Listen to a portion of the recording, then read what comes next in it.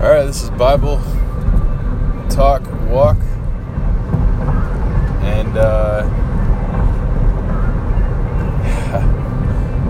I guess I want to get into I try to break this down. So I want to morals, mathematics, logic. I want to break this down because we need maybe the logic of common sense and mathematics of basic math, and just the morals of how to love your neighbor. One thing I'm thinking, one way to love your neighbor is to, look into things in detail, but if there are tendencies in an area for something seriously wrong, you gotta be considerate of that. You gotta work on that. You don't just give that free range in your life. What I'm talking about, what made me think about this is the TikTok thing. Like, it was on the top of my app list. And this is potentially like a terroristic app that's connected to communist, atheist structures that are influencing America. The fact that we are allowing this, whoever's allowing this, they should be warned, because they're on the wrong path. This is not a joke. This is causing more conflict when people are enabling this to happen, especially if they're good people. Whoever works for these companies in America, or whoever supports these, whoever's downloading any of these apps, you're actually committing treason, which is debatably, but you're pretty much in treason, which it's beyond a tendency. It's like communication is the number one thing for a structured system to work. And so I'm not an agent of wrath, Romans 13, but there's higher powers probably that are out there that are delegated by God to keep things right in order, that probably aren't going to stand for too much of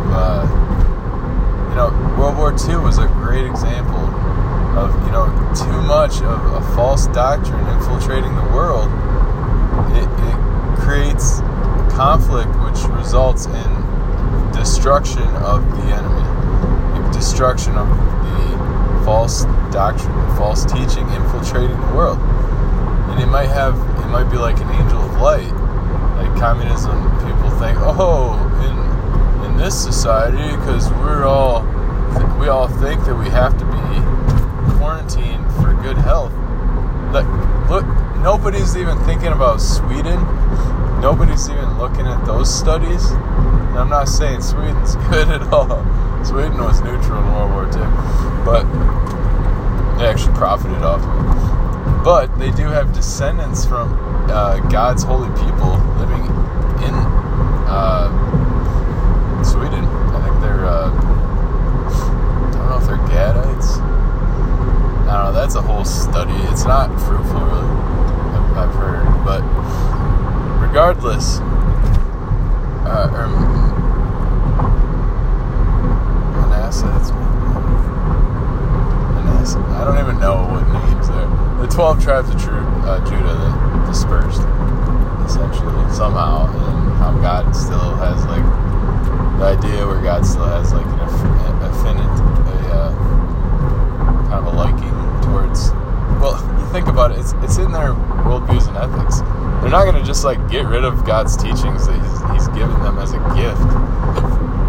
No, they're going to hand it down to the next generation. It'll do nothing but make the Christological, more sense when you collaborate with people like that. You know, you don't want to like be won over by somebody that's maybe a non-messianic person or a Jewish person, or but it's true. Jesus said first to the Jews, then to the Gentiles. So there's a truth behind that goes into God's context of His love for His holy people. That in a lot of ways looks like He has an eternal love for them, but also he has an eternal agenda as well to seek and save the lost. And that goes into how you evangelize everything. And so this whole thing, how do we evangelize to China? How do you deal with these big conflict issues, these far left teachings, these collaborations between powers like this? How do you deal with it? Because you don't see. I don't know. It's very difficult. It's like Jesus. I think Jesus does want to reach out to everyone, not just be angry at everyone. And so, like, that's not the answer either. A lot of Christians, I think that's a go-to thought process. Is just be angry, like, about a false doctrine. If it's practiced in like a very communal, holy gathered place, well, I don't know, because Jesus, He did flip tables, and He was angry, like when the holy, essentially like the holy temple that He essentially commissioned, the triune God to commission Solomon to build Solomon's temple. He's flipping some tables in the courtyard because they're selling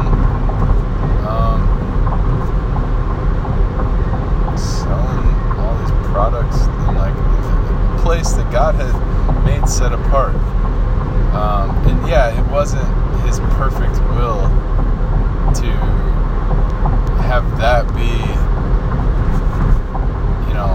it was His will, but it wasn't the perfect temple. It's not like the eternal temple. He said it broke down. I mean, it literally, I think it exploded in 40 AD? No, it was 60 or 70 AD. I remember seeing a picture of it somebody drew, probably in like the 1500s.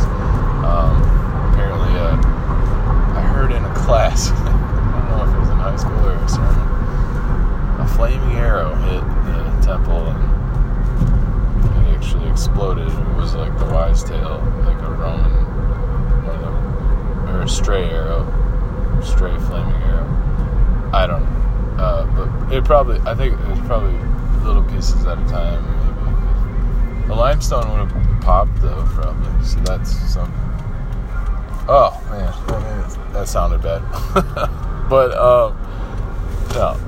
Basically, what I'm getting at is people got to be wise. Like, take ownership of your tools, your instruments, like your phone and everything, and pray for one another to do the same. Pray for your enemies to not to seek out falsehoods, and to seek out the truth. Seriously, to read the Bible, but not in a way where you have preconceived notions. Like, really think about the Christian's perspective, and not just the stereotypical Christian, but like a pure, holy person that loves God. And no Christian is, but think of the Savior, the Messiah. If you've never even heard of Him, think of it. So, praise God. Also, listen to AM radio and use better communication skills too.